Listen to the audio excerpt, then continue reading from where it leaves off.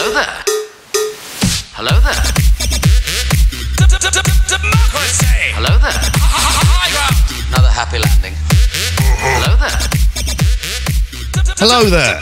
I'm JP. Hello there. I'm WH Park. And we're back reviewing episode 6 of Andor, The Eye, as it's called. But first of all, how are you, mate? How are you doing?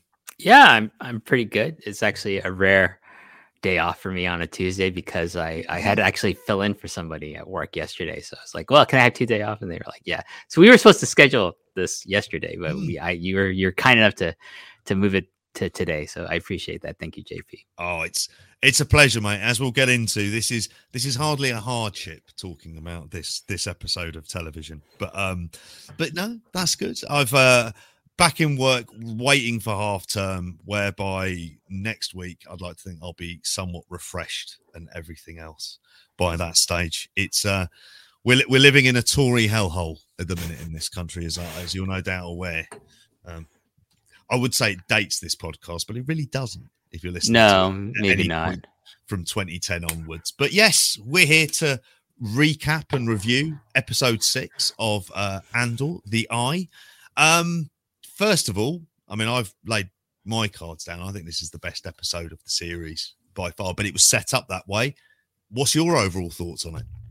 I kind of have a hard time saying it's the best episode because I feel it's one long story. Like the story arc in particular feels like a big movie, like just broken up to 3 parts. So I would say this is obviously the climax of this arc, but I do think this arc is really good. This Aldhani story arc that we're in, that we've come to an end to. I just think it sets so much up for the philosophy of Star Wars, especially of the rebellion, especially epitomized by the character of Nemik. Yeah, and he's you didn't think this when you first meet Nemik in episode 4, but obviously he's going to be the catalyst for Cassian's kind of becoming a believer in the rebellion, as opposed to just someone who's surviving on the fringes of society and just eking out whatever living he can, stealing from the Empire or whatever side hustles and cons he's got running. I thought it was an amazing episode. But I think of them like this story arc as one giant story, as opposed to something like, say, like you're currently running the House of the Dragon, which you can easily divide into episodes. Yeah. But this is not, I think, easily divided into episodes in that sense, like where I can say, because it's you can't divorce it from the other 2 episodes of this story arc. So yeah, it is. It's like its own, like you said before, it's its own Cassian Andor movie where it's like the Aldhani heist. And that's really what it is, and that's the theme of the episode. That's where we had kind of left episode 5, where they were effectively scouting, waiting to put the plan into effect that everyone else had spent months on, and he'd had 3 days to learn about. And it starts off as well. You mentioned about Nemik and having the conversation with Cassian and talking about really his manifesto. The role of the mercenaries in the galactic struggle for freedom. It's a catchy title. But yeah, he's talking about his conclusion about that. And this is where you're getting this, like, I think what I liked about this is I'm enjoying how it moves away from some of the tropes, but in particular, like at times, just creating this whole other world. The idea that this is effectively Das Kapital, really, for the rebels at this point, and it is this like kind of like somebody's decided to kind of create a kind of manifesto for everyone to follow by in the way of all great revolutions, isn't it? So is Nemik kind of like the Karl Marx of Star Wars, or who's the other one? I think someone mentioned Thomas Paine would be. Yes. So he's kind of like a Thomas Paine or Karl Marx of Star Wars, which I think is wonderful. I like the conversation, the opening scene, because it contrasts the 2 kind of viewpoints of people who hate the Empire. One is like the idealist in Nemik.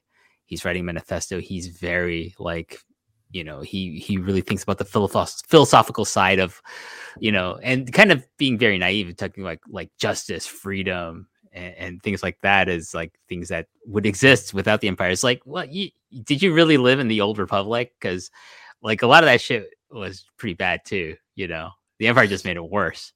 But and then Cassian, he's just like, he has that line where he's like talking about you're half right about like the Empire doesn't care. But when he's like, what am I wrong about? He's like, they're never going to learn because they don't have to. He's like, you and I mean nothing to the Empire as individuals, and we never, and probably never will. And then I just like this exchange. Like, I just think it's so well written. Like Nemec's like, well, maybe they'll feel different after today. And then Cassian just says, be careful what you wish for. He's like, he knows, like, you don't want the full brunt of the Empire's attention on you.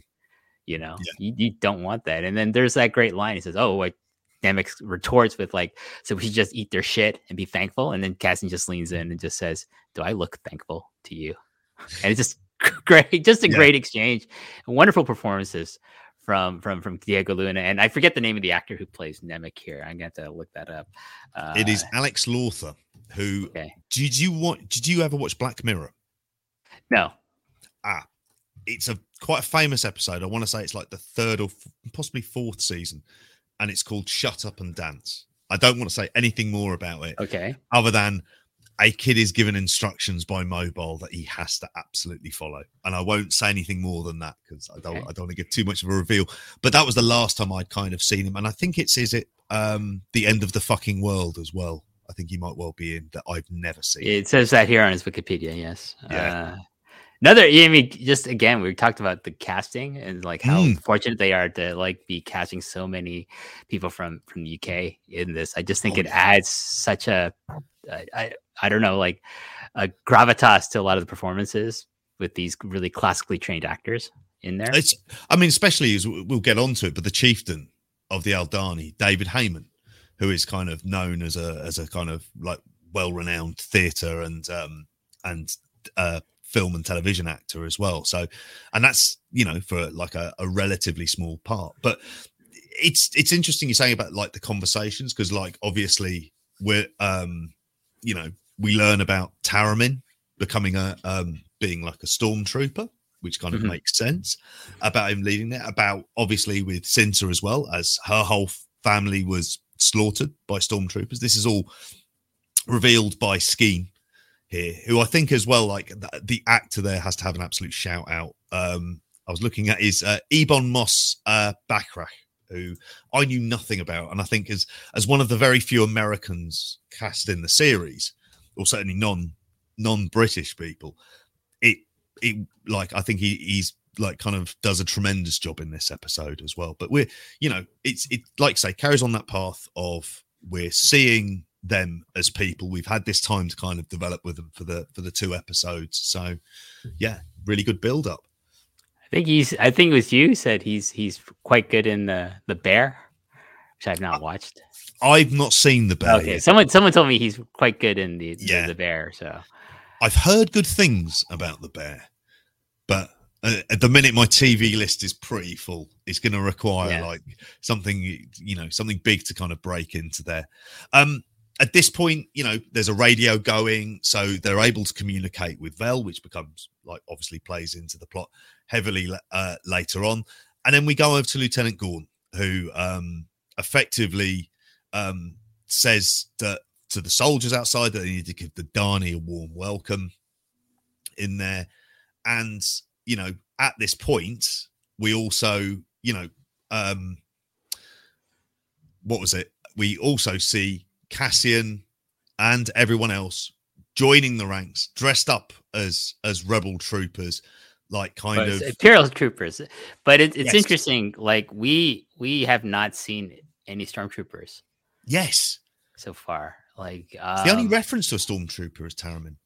Taramyn, yeah, like, and he doesn't wear, but none of these guys are stormtroopers, which is interesting. I think there's a video explaining why we haven't seen stormtroopers yet in Andor.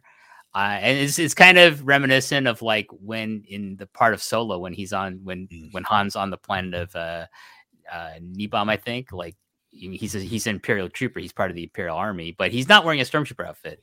He's wearing just like what these guys are wearing, basically a uniform with some armor plating on it and a helmet.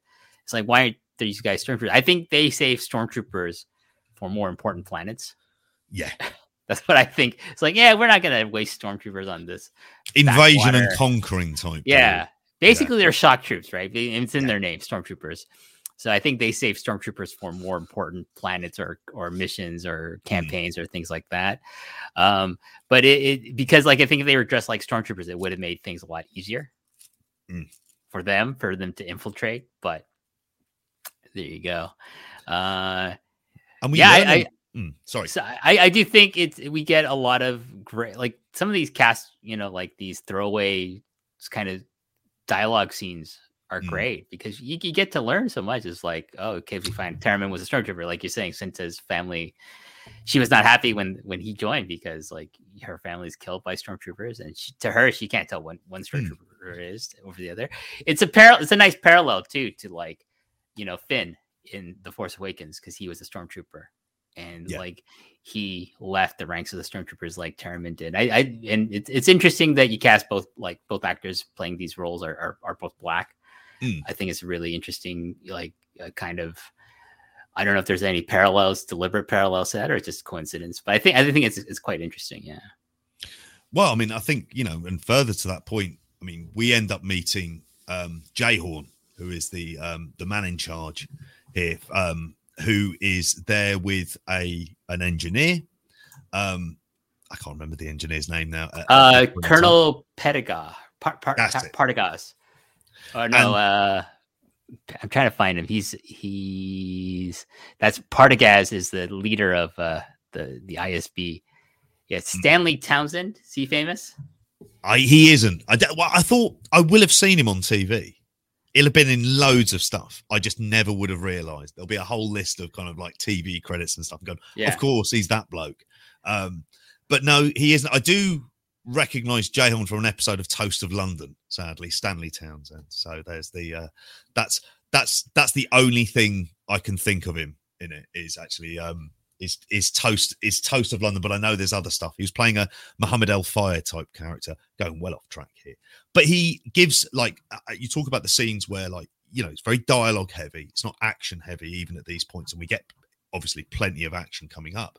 But the conversation about the Aldhani and what he ends up saying about how they've managed to, it used to be 15,000 going up to the fields. The whole kind of, even the process when he goes out there with his wife and son to meet them. And you sort of, you're seeing these moments of, he's not going to be in this for very long, but it still shows you he's got a family life and there's dynamics at home. And they're talking about effectively with the Aldhani colonialization is like the kind of bigger, the idea of this invading army coming in, taking over, like kind of swiping natural resources and lands that would have been considered sacred, as would have happened within many indigenous communities around the world. And you've got all of that going on here, and it could be easy to write them off as kind of like effectively space hippies. But I think they give it that bit more gravitas by spending that bit longer, kind of building it up. The fact that Gorn had fell in love with an Aldhani woman as well, like just all of these moments of kind of really good characterization and world building.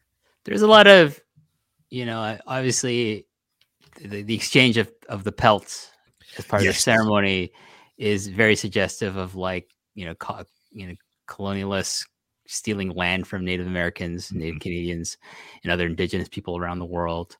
The way they're costumed, the Aldhani are costumed is a nice mix of like, I think like kind of mountain folk in like Asia, maybe native to North America and South America, as well as kind of a European feel as well to it as well. There's elements like it's all that kind of a blending of the costuming of like different Earth cultures to create kind of like this own unique Star Wars culture, which I think is great. The cast is very diverse of the Aldhani. Like you see people of different colors in there. They're not all just white people or anything like that. You see some, I believe, some native. Everyone looks 70s. That's still the perfection. The haircuts, like Taramyn's haircut and mustaches. I was like, oh, this is glorious. Yes, we have to remember Star Wars, the original series, the first movie was made in the 70s. So like everyone's going to have, It's like Rogue One with like all the X-wing pilots are all like they look like they're from like 60s or 1950s, like World War II, like a film shot in England in 1950s, like some of these classic with actors with British accents and stuff like that. It's great. I love that call to detail too. I just learning about actually seeing the Aldani people and not just like, our rebel heist people like dress like them. We see what they actually look like, and they have their own language and their own customs. And I love when you have writers who just put so much thought into this, and like the production people who are like, okay, what does their language sound like? Okay, let's create a language for them. Let's create what the costuming would look like for people who live in like a mountainous region that's probably pretty cold at night, and it's probably settled in the Scottish Highlands. So there you go. I have a feeling that they must have been filming this part in the Scottish Highlands. It's the only place when looking at the locations that they filmed in. But and it comes to a head like with the scene we talked about, Lieutenant Jayhorn. Sorry, not Lieutenant Jayhorn. I think it's Commander Jayhorn, when he goes down to meet the Aldani, who he doesn't want to see. No, you see his wife and family, and he, threatens to give his son a slap because he's 12 years old and doesn't want to go to this type of thing. And they have a ceremonial kind of like passing of pelts, which the chieftain of the Aldani later on just chucks into the fire. And you can see the kind of disgust that he has to go through this process, but he realizes without it, it's just going to end up in violence. So there's like his hand is entirely forced on it. It's a great line. Our ghosts have long memories or long hands or something like that. Basically, it's like another parable like we hear. Like we heard from Skeen, like the axe forgets, but the tree remembers. And, the chief of the Aldani is just saying like, well, we'll remember you. Don't worry. Yeah. Maybe not us personally, but our ghosts will remember you. Like it's just this idea that the trauma of the Empire will linger on for a long time. And it's basically, he's hinting at the fermenting of like maybe a rebellion on the planet of Aldani itself against the Empire. Yeah, and we have after this, like after we kind of introduced the Aldani proper, we are also seeing Vel sneaking into the water with Cinta as well going on, and at this point in time, Gorn decides he's sending the four rebels as to accompany the commander back up into the building. At which point, as soon as they get him inside, that's when they turn and the guns come out and the heist is on proper. I gotta say, there's like one point where they're trying to contact Vel, and the code names are Echo 1, Valley 1, and there's a delay because I believe Vel is scared of heights. And she doesn't want to go down, rappelling down that wall to get into the water. And like, Cinta's like, we got to go. Just go. It's like, and like, I can't think of any other reason other than she's scared of heights. She's kind of hesitant to go down there. And I'm like, hey, you know what? If I was her, like me, the real me, I would be scared too, because I hate heights and that would scare the shit out of me. I'm with you on that. I'm scared shitless of heights. I can't be dealing with it whatsoever in there. But it's a good moment. We have a kind of interfering as well with the radio, which I think is, if there is a kind of issue I've got from a plot perspective, is how that kind of remedies itself. I'm not sure if it makes complete sense necessarily that they're able to kind of, it's like they're not going to be able to hear it and they're fried, but somehow they manage to. But anyhow, we've got them, travailing their way in. They've pulled the guns out. However, you've mentioned him before. But and I'm just getting him up on here, if I can find his name on there. Colonel Pettigar he manages to pull his gun out and is pointing it. Is it Nemik at this point? It is. Yeah. Nemik. Yes, he's pointing it at Nemik, and then we see Cinta managing to come in and shoot them. At which point, well, it's interesting because he's like saying, just let the boy go. He's not telling them to put down the weapons, surrender to the might of the Empire. And he actually has a very, like, because he's way out of, like, he's outnumbered. Like, there's very little chance that he's going to survive this. But he doesn't pull his gun for selfish reasons. He's like, let the kid go. Like, you don't like let him go. Like it's very selfless act, which I think is great because like you can't just assume everyone in the Empire is evil. Like, you know, a lot of them are, but not all of them would be evil. Yeah. You know, he's probably evil in his own way, but he's also like, well, listen, don't hurt. What does an innocent kid have to do with this? This becomes like the discussion from Clerks, effectively, isn't it? With this, where he's an engineer, he's there to do a job, and somehow he's tied up with some left-wing radicals who decide to blow up. He's talking about the people who you've seen Clerks before? Yeah. And I'm kind of reminded by that, but there's also, again, a really interesting like kind of tonal shift here, because they're threatening like unarmed civilians, and you're thinking to yourself like the possibility of killing them, like they're game for. They would have prepared for this to be the case. They may, you know, they will have known that they would be there. And I still think there is that kind of, it's not like they treat the wife and son in any particular way that's different from anyone else. Like they just kind of, you know, so it's that dynamic of like, this is what they're prepared to do.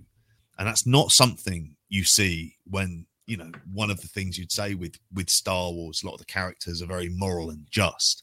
Yeah. But you're not seeing that kind of, this is what you'll do in these kind of desperate situations. Well, we saw this in like Rogue One with you know, Cassian shooting an ally at the beginning of that film because he wouldn't be able to get away from the stormtroopers, and he can't let this guy talk to the Imperial forces, so he shoots him. Like, and he doesn't like, that's something he had to do to protect the sanctity of his mission, because fighting the Empire is the most important thing. And it's like in that film, we see like that journey of him, you know, kind of like climbing out of it with the help of Jyn Erso's character.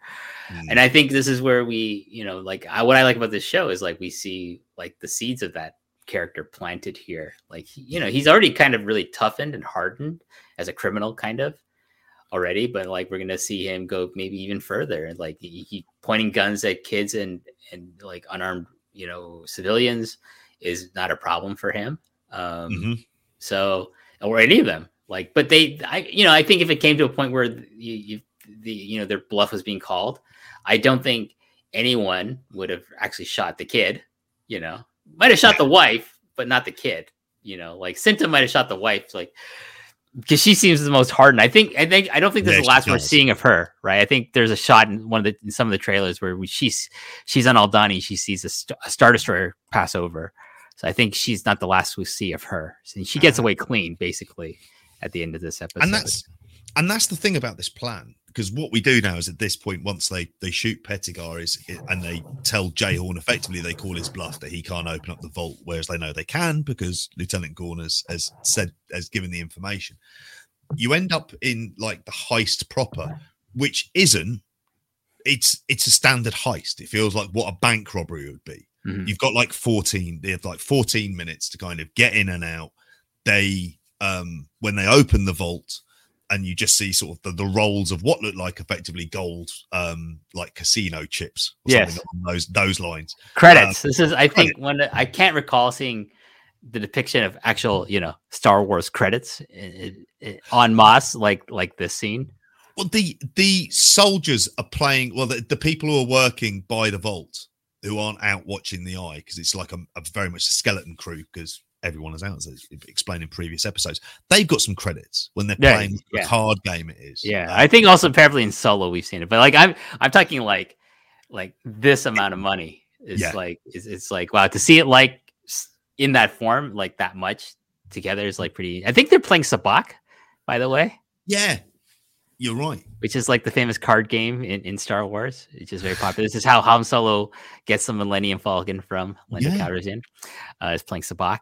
So it's I those are those details where it's like, hey, this is like a really cool sci-fi heist movie. Wait, it's Star Wars because they're playing Sabacc. And there's another couple other moments like that where like I'm reminded that I'm watching Star Wars, and it's just the greatest feeling to see something like this good. And it's like, oh, it's Star Wars too. That's awesome. It's funny because the heist is very un-Star Wars, as you would imagine it to be. Well, I mean, you say that actually. I mean, so Cinta's up on the deck, keeping an eye on some of the hostages and making sure to switch off the comms and switch off the overall kind of. They have to be careful about the the Alkani base, which is where the Imperial garrison is, which is where the TIE fighters are. And we see them later, obviously. And that would be the other moment is when the TIE fighters appear. We'll get to that, but this is great. Because they just, their plan is to just it's not to get all the money. It's just get as much money as they can get on board the ship with the help of the crew. I think they're crew, but also guards, the Imperial guards that are working there. Do you have Supermarket Sweep? The TV game show. I think I've seen something like this, but I couldn't tell you if we actually have our own version here or not. It's very much that, just with credits and rolls of them. And except they're not pulling, if you're being forced at gunpoint to do someone else's shopping, as the situation is here, because they're quite canny in that, aren't they? It makes sense to use them to rob the place, but it has the kind of like traditional casino heist vibe to it. If you're going to rob it's interesting, they don't have like I guess service droids or like heavy lifting droids, because I think they would just like hijack those and just make them do it. But budget cutbacks. Just throw that out there. For by the Imperials, probably. Yeah. You guys don't get the droids. You do all the heavy lifting yourselves. Probably just got like those mouse droids that roll around and do, basic maintenance and stuff like that, like vacuuming or something. It's and as soon as the base is like sort of plunged in the darkness, we end up seeing that they've realized there's a guy who's up in one of the sentries, and he's got the radio there, and he realizes that they've been hacked and manages to listen to the communication between Vel and Cinta. And so at that point they burst in as the robbery's going on, and we end up in a firefight in which Gorn is first of all killed. We have a situation then. I think this is like the first kind of foreshadowing. I didn't realize it at the time. It was only when watching it again.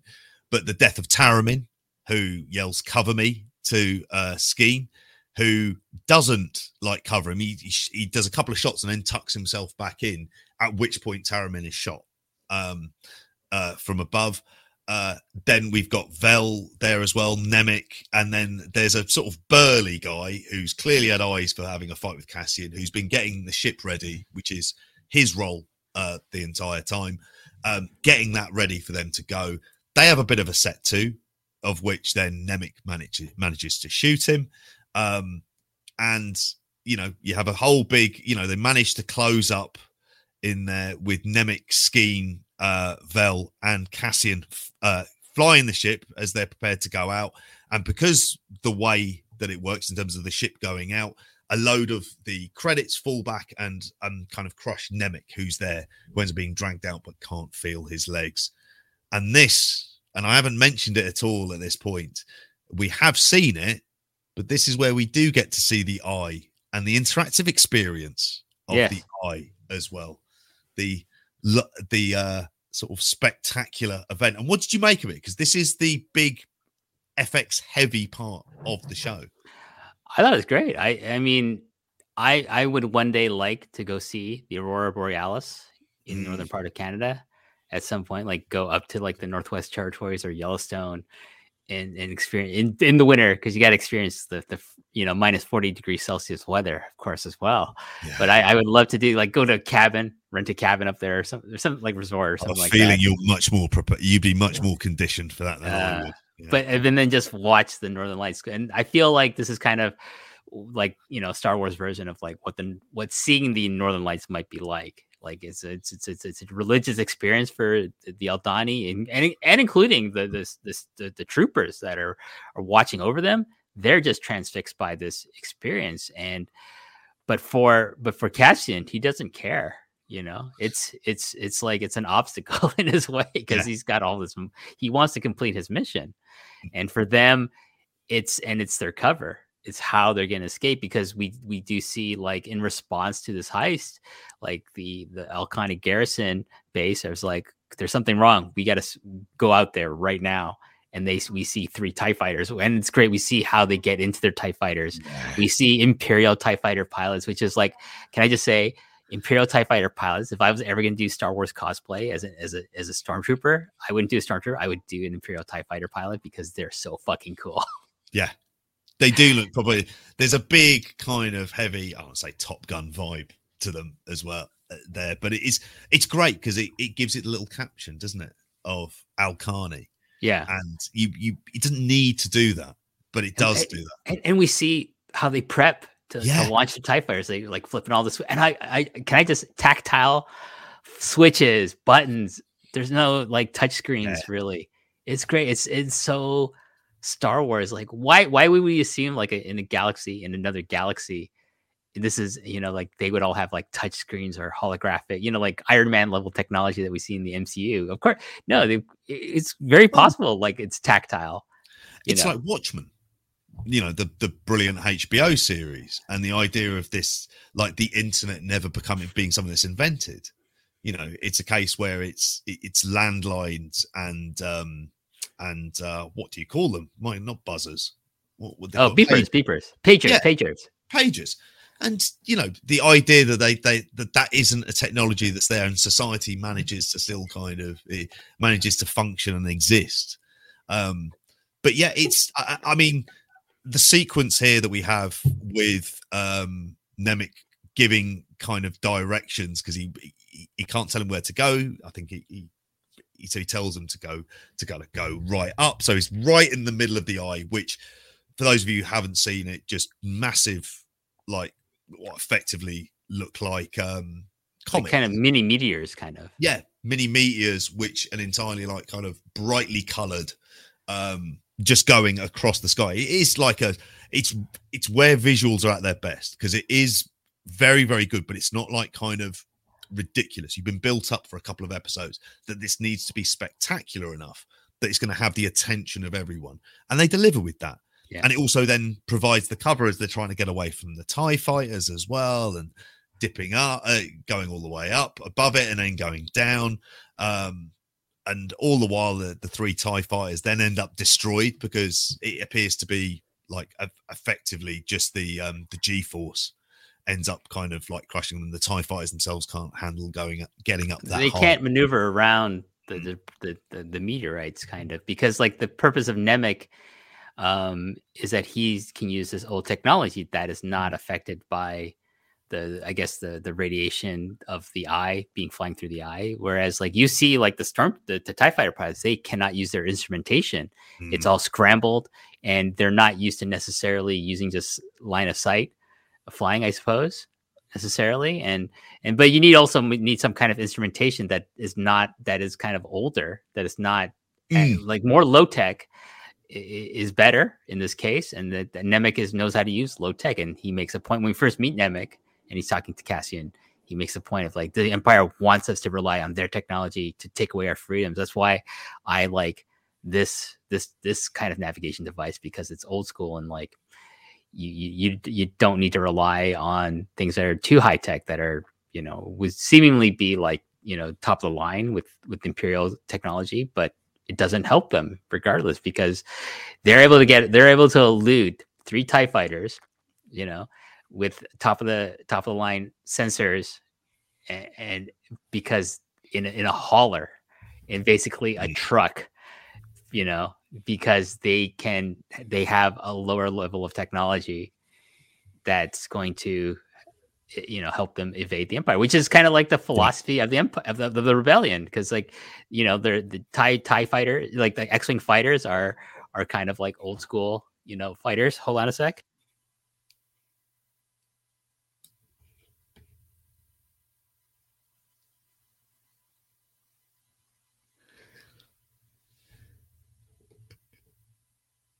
Sorry, just had to sort out my dinner later. There. Well, you have to. It's the most important meal of the day. You don't need to be apologizing for that. But it's kind of like the philosophy of the rebellion, isn't it? Like using like more kind of outdated technology to fight, because that's what's at hand. Like X-wing fighters are top of the line, but at the same time, they're kind of, like there is this idea that they're like kind of older style fighters that are like older than TIE fighters are. And this is where we get back to the kind of real world allegories if you're thinking of like insurgencies in countries, whether it's like, say, the Viet Cong in the Vietnam War, or in Afghanistan, where you're using conditions and the terrain to kind of suit it, and you're able to think that bit more freely. Whereas within a rigid bureaucracy and a certain way of doing it, it's like you can do the overwhelming might thing, but it doesn't really work. So they, the thing they had to take into consideration, that they have to, once they're in the eye, that effectively, as long as they've got a pilot who's good enough to go along with it, they're going to be able to escape. And, in fairness to them, I think it was different to what I expected the heist to be, because it was a lot more generally lo-fi, but I think it's all the better for it. And as something that, like, you were waiting to see what it was, it built it up for 2 episodes. I think they delivered. Oh, I have no complaints about it, because I was feeling the tension of, are they going to succeed? Obviously they are. That it's like, who's not going to survive? That's kind of the tension that you're That's gonna. where the tension is. The tension is, and it's like pretty much from the moment it starts, it's like, okay, now I'm tense, like, because you know he's gonna die. You just know he's gonna die, but you really want Nemec to survive. You do. I mean, they've given him a med. Vel gives him a med spike, like while they're escaping, and there's a point where Skeen convinces them all they need to go to the doctor, because the kid is the reason why they're all here, why they're doing it. And they take him to the doctor, which is, and again, this is one of the few sort of special effects characters who are there. But the doctor, and it makes sense, who they've taken him to, and they've taken a kind of pit stop, has got 4 arms. Yeah, his name is Dr. Quadpaw. Quadpaw. Yes, He's right. cracking. Like, Right. if you're in a bind, he's definitely the guy to go and see. But as that's going on, Skeen has a conversation outside with Cassian, where basically proposes to him that he's lied about a lot of his story, and that there's approximately 80 million in credits there, 40 million each, which then would explain why he doesn't decide to actually cover Taramyn, because that's one less person to have to deal with or share it with. And I think he sees Cassian as being like-minded to him as well. But yes, he has that proposition. And then as he starts to go through his plan, and he thinks Cassian's going to go along with it, he pulls a gun on him and shoots him halfway through.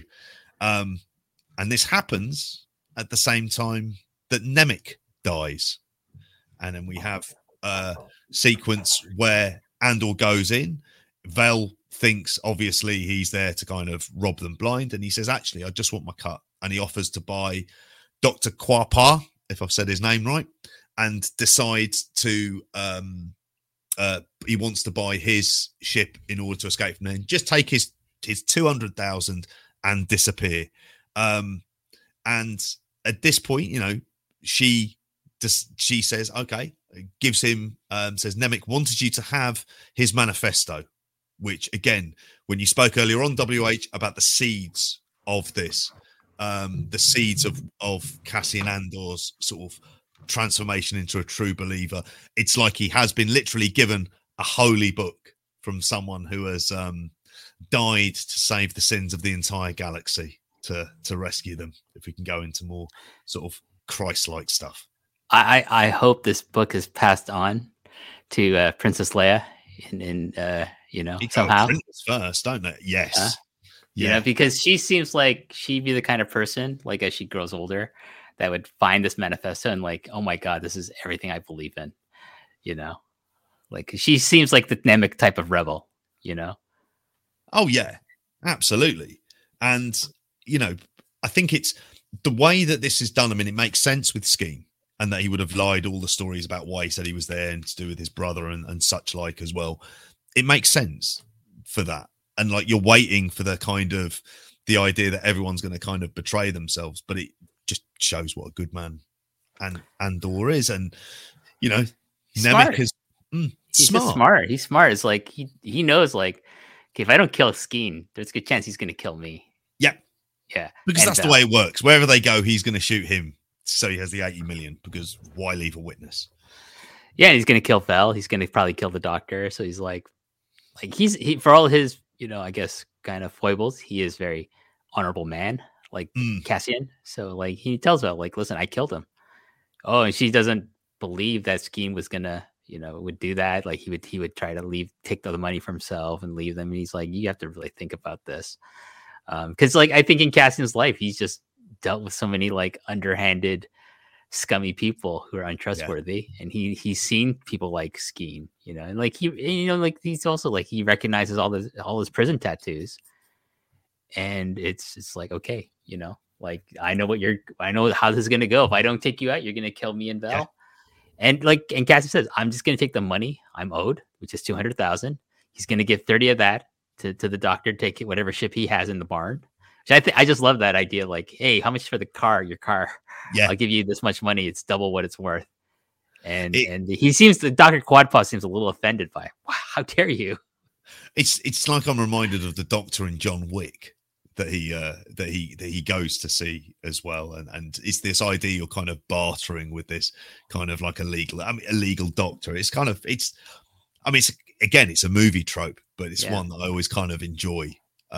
Played by the keymaker in the Matrix Reloaded. Yes. Yes, the Doctor in John Wick Part 3, I believe. Yeah. And by the way, I'm looking at the Dr. Quadpaw's actor. His name is Aiden Cook. He's been in quite a few. He's in Rogue One as the character of Two Tubes, Benthic, one of the Saw Gerrera's top lieutenants in the Partisans. And he's a character called Bulio in The Rise of Skywalker. He's also played many different characters in Doctor Who, including a Zygon and a Cyberman. So Aiden Cook has a lot of experience wearing a lot of makeup. Yeah, he's doing all right for himself, isn't he? I mean, he's certainly he's a big part of Star Wars. He appears to be all over that. He's made sure he's probably got as more appearances than like Mark Hamill, really, at this point with him. He's just taking over.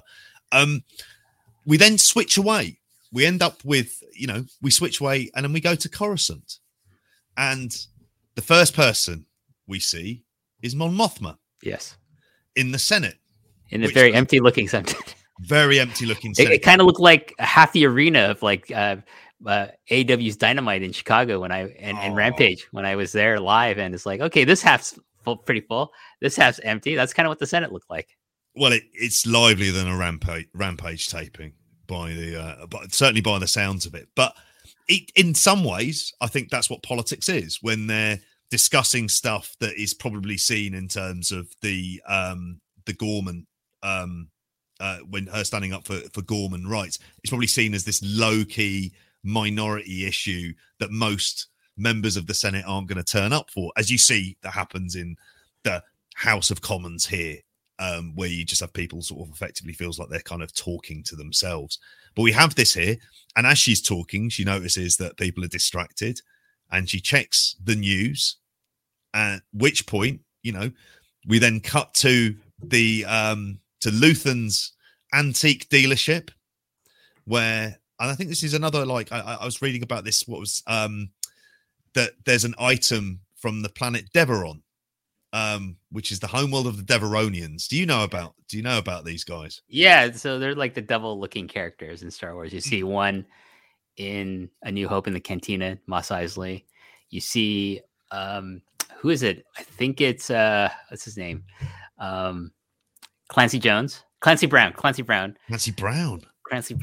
who is the like the evil bad guy in the first Highlander movie, which oddly enough casts a Frenchman as a Scottish person and a Scottish person as a Spaniard. It's very fascinating that. But yes, he plays a Deveronian in there, and they're like, they're quite popular in the comics. Some characters are Deveronians in the comics that are so that they have, like, I like these little references to like Star Wars planets that we've heard of before. Like Deveron, or like if they mention the planet Zeltron, or this is like a undersea, rare undersea seashell from the planet Dak, which is like the home of the Mon Calamari. that'd be that'd be nice to hear something like that as well. But I mean, like even like Luthen Rail's starship is from Fondor, which is like in the battle, I think Battlefront video game with Inferno Squad. Like that's a ship. It's a different shipyard to the ones that Kuat and some other more famous shipyards that we hear about in Star Wars. So that they made this ship that Luthen Rail we're going to see more of. I can't wait. Like I love this ship. We're going to see more of this ship. Is from this shipyard versus like it's from Corellia or Kuat is really nice little touch for adding to Star Wars lore. Oh, we're definitely seeing that ship, and I agree with you. I think it's an interesting role, a very deliberate role, where you've got him as someone who has to know about the universe, which kind of then feeds into like his inspiration for wanting to be part of the rebellion and knowing about lots of these places. And your theory, which you were saying from day one, that he's a Jedi in hiding, but we do see him in a very sort of human way, because as he's showing one of the customers the Devorian kind of necklace where no one knows the language, so it can mean whatever you want the inscription to mean. He's asked if he's got anything from Aldhani, which takes him by surprise, and it's either the guy's either the other customer's partner or whoever, but says there's a big rebel attack. So there's already the idea of a rebel alliance. Yeah, that's something that's still even possibly in its infantry, but it's a rebellion. Like there's rebel cells. You know this much. There's rebel cells. There's different kind of versions of the rebels. Like we have Saw Gerrera's version of the rebels, which are more kind of extremists and terrorists. Like you have like the rebellion, the rebellion. I think remnants of the separatist movement are still around, because we hear mention of, like Cassian mentioned them to Luthen Rail. But it's pockets. There's a rebellion going on, but it's not the alliance. It's not the rebel, what we consider to be the rebel alliance, right? So yet, because for that to happen, I think like Mon Mothma has to become its kind of head of the state of the alliance to oppose the Empire, like politically. We've seen her reaction of sort of of it coming through. We see Luthen's reaction at the very, very end with him bursting out laughing, like the kind of sense of relief that they've managed to do this and that the Empire has taken a big hit. However, we do see just before then, we go over to the Imperial Security Bureau, where Major Partagaz calls everyone in, all of the middle management, and says they're going to be there at midnight for a presentation. They're not going anywhere, and effectively want to know what the fuck has happened. Yeah. So we're going to be seeing a response, and it's very clear that it's going to be brutal, and they're not going to be playing games on this one. I would love if we just got a cameo from Grand Moff Tarkin as giving a presentation. It's him, which would make the most sense. It wouldn't necessarily be Vader or the Emperor. I think it would be to like Grand Moff Tarkin, where Tarkin's like, because he's pretty much the military leader of the Empire, right? So whereas like Darth Vader's more the enforcer. I think with Tarkin's death in New Hope, Vader becomes the military leader of the Empire, as well as like being the Emperor's like enforcer. But at this point, still I think still be Tarkin. It's like Grand Moff Tarkin is very much like the highest ranking kind of bureaucrat. Of everyone in there. So, it's because he started out in the army, in the military of the Republic, which we see in the Clone Wars cartoon. Yes, that he's also a military leader as well. Like he has military powers. Like he can command troops, and he can order around admirals and generals and things like that. It's why like he is in a higher position to, like in Rogue One, we see higher position to, Orson Krennic, who's a director of the development of the Death Star. But Tarkin just says, "I'm taking over because you're not a military leader. I am." So, and if he does make an appearance, I think it's the technology is such as we saw in season 2 of The Mandalorian, where they can do a kind of a very credible version of Peter Cushing. Yeah. as Grand Moff Tarkin. Especially if So, it's just like on a holo screen, like in the, Yeah. you know, that you could easily do it and just get away. Yeah, That'd be the right. people like Grand Moff Tarkin was a great addition to Rogue One. I think the actor Yeah. and the technology used to bring that character to life in Rogue One was fantastic. I don't really see too many flaws with it. The more the you know, like Princess Leia is a little bit more wonkier for her, even for her short appearances, because they obviously spent all the money on Tarkin because they had to. Yeah. So and that brings us to the end of the episode. The Eye. Do you have any thoughts on that kind of end sequence? Where we are next week? Where do you think we're going from here? it's kind of up in the air, isn't it? Because like Cassian says, "I'm out. Like I did my bit. I'm taking my cut, and I'm out. You can do whatever the rest." But like, you know, I've watched the trailers for the entire series, and like we haven't seen the last of Vel. We haven't seen the last of Cinta. So Vel's going to show up again. Yeah. I think probably in a different role, working for Luthen Rail. Like obviously we're going to see more of Luthen Rail. There's like 2 sequences like that are going to be in future story arcs. One is back on Ferrix, and I'm assuming, my guess is that sequence is going to be the last story arc, because it would make more sense to start there and then end there, like to kind of bookend the series with like start like beginning on Ferrix and going back to Ferrix. And then there's a sequence, like a story arc seemingly where he's breaking into a prison, or he's in prison and he's got to break out. Like it looks like, you know, like this prison looks like it's like Camino, like where the clone troopers are created. Like I don't know if you've seen the teaser trailers for the series, but there's a point where he's wearing like a off-white uniform. Like it looks like a prison uniform. Okay. And I don't know if he's breaking into the prison to break somebody out, or if he's actually got caught and like he's Luthen Rail sent someone to break him out. Or it's interesting. I think that's the next story arc, is that it's going to be this prison breakout. And I'm just really curious, because I do think Ferrix will be the last story arc of this particular season until we get to season 2. And I gotta assume by like my kind of also curiosity about where we're going with Mon Mothma is like is at some point she's gonna is it gonna match up with the Rebels cartoon where she, you know, is smuggled out of the, you know, away from the Empire, out of Coruscant to go to become the public leader of the Rebel Alliance with the crew of the Ghost.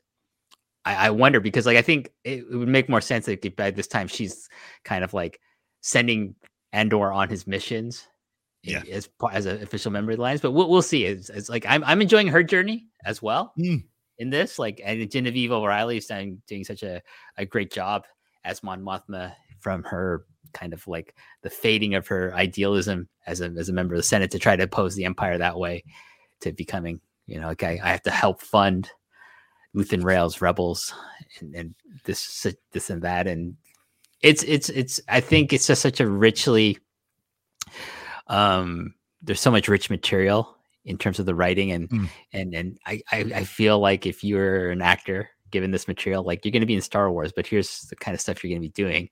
Like they'd be like, wow, this is great. This is like a proper drama. But in Star Wars. And it's like, I get to say these things. I have to get to work with these other actors here.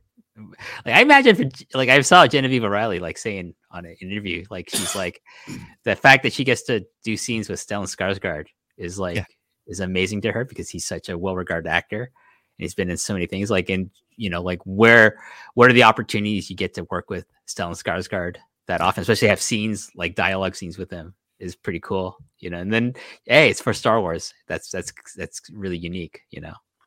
Yeah, I would completely agree with that. I mean, I'd say shout out again for Susanna White, director on this episode, and the great Tony Gilroy scripts. That you know, it's like it really is like what I'm enjoying about this in particular is, like you say, it can go anywhere from next week. There are these different directions can see them going in. I need to go back and scan those teaser trailers again. I probably didn't watch them in enough detail, but like I think overall it's less kind of beholden to other kind of Star Wars properties and entities and other films, such like, other than it has a finite ending point with the beginning of Rogue One. but at the same time, they've kind of got a lot of freedom and a lot of scope to tell a different type of story here.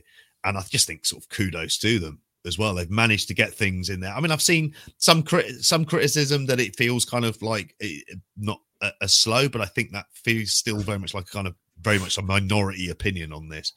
This is generally like, I'm thinking to myself, the potential for this at this stage is where it goes this second half. How does it kick into that other gear? Do we see the political change? Obviously, with Mon Mothma and the kind of almost like the dissolution of the Senate, as you know, are we going to end up in those, you know, Saul Guerrero, you know, kind of working his way back in as well. So we've got all of that to look forward to. Got a lot of things to look forward to. Like, I don't want to like, I know it's in the trailers, but if you haven't seen the trailers, I don't want to spoil it for people. But I these trailers are good in the sense that they build anticipation for what's going to be coming, and like I'm excited to see what we're going to get this coming Wednesday. This coming Wednesday. Yeah. And then, you know, how it's going to end. We got 6 more episodes left, I believe, right? It's 12-parter, is it? Yeah, it's a 12-parter. So we got another 6 episodes. So we got another 6 weeks left. It's going to take us into basically into the end of November. So yeah, and then I'm all right with it. I think January or February we're going to get The Mandalorian. Yep, season 3. I'm excited about that, and I think in between that we're going to get this cartoon, the Tales of the Jedi cartoon.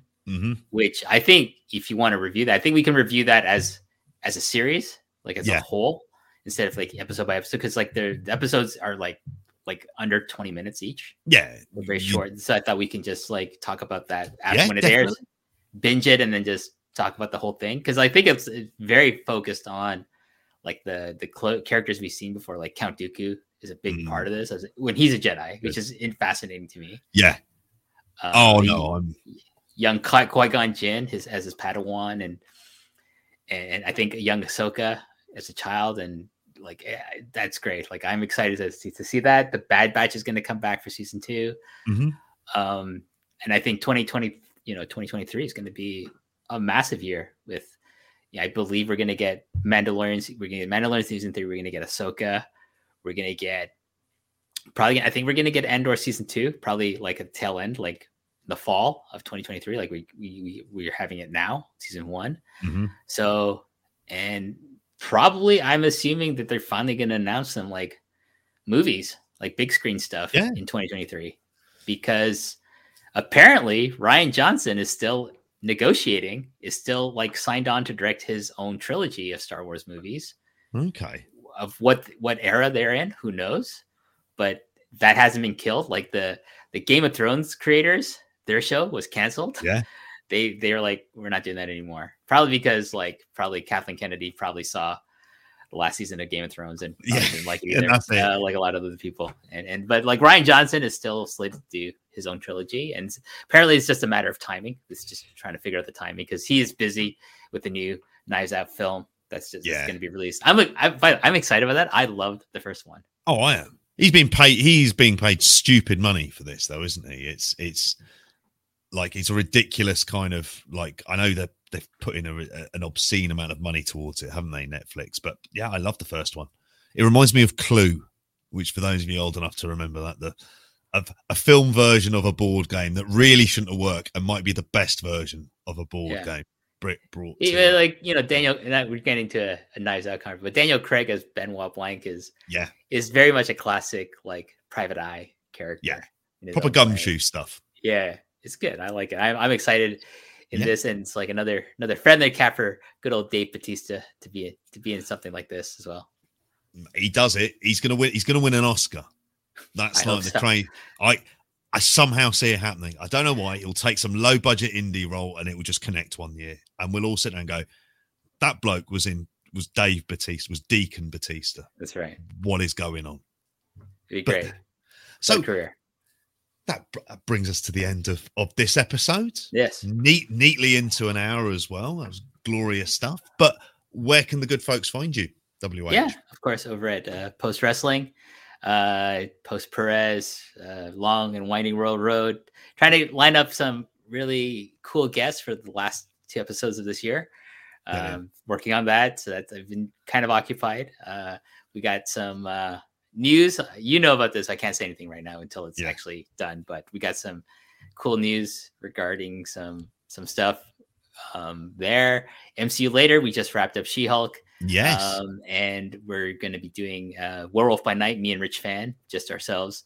And then in November, we're going to do Black Panther, Wakanda Forever with myself, Rich Fan, Scrump from PWT Cast. It was the original idea, but now Wei can join us. He got a babysitter, so you can go see it in theater. So you can join us for that. And we're trying to get, I think, Nate Milton to join us for a 5-person panel for that. So it's probably going to be 7 hours long. You know, what Rich Fan calls the Will Cooling effect of just making a podcast longer than it has to be. he will do. Admittedly, I am very much guilty of those crimes as well. But that sounds tremendous, as well as the upcoming post wrestling meetup. November, was it? I think it's the 19th. November 19th in Newark, New Jersey. You can go to postwrestling.com to find out more information about that. There's going to be a live podcast with John, Wei, Braden, Davey from Up Next. And I'm not part of that. I'm going to be in the audience. I was either offered the option of sitting in the audience with other people, post representatives who aren't going to be part of the podcast necessarily, and or going to the green room and just watching from there or listening from there and drinking alcoholic beverages. But I think I might try to sit in the front row and heckle. That's, and then there's a VIP segment where you get to, if you pay for the VIP, I will actually maybe talk to you, maybe. Or I was thinking, like, here's the thing I was thinking of, and I pitched it to Wei, like, get a waiver. Okay. Get a waiver, and you pay me directly $5, and I will slap you Inoki style and transfer some of my fighting spirit into you. But I was thinking fighting sarcasm, so big line in Newark walking towards you. And I'm not talking about I'm talking like that. Oh, yeah. I get proper like transferring some fighting spirit, some WH Park fighting spirit into you. With the spirit of Antonio Inoki bringing you on. That's right. Brilliant stuff. Obviously, you'll hear myself on Spotlight, which we were recording on Wednesday this week because there's an episode of Dynamite on Tuesday night. So we're doing it there and then. But yes, if you also want to listen to much more of our stuff, go to patreon.com/Grapple. So until next time, WH. Bye there. Bye there.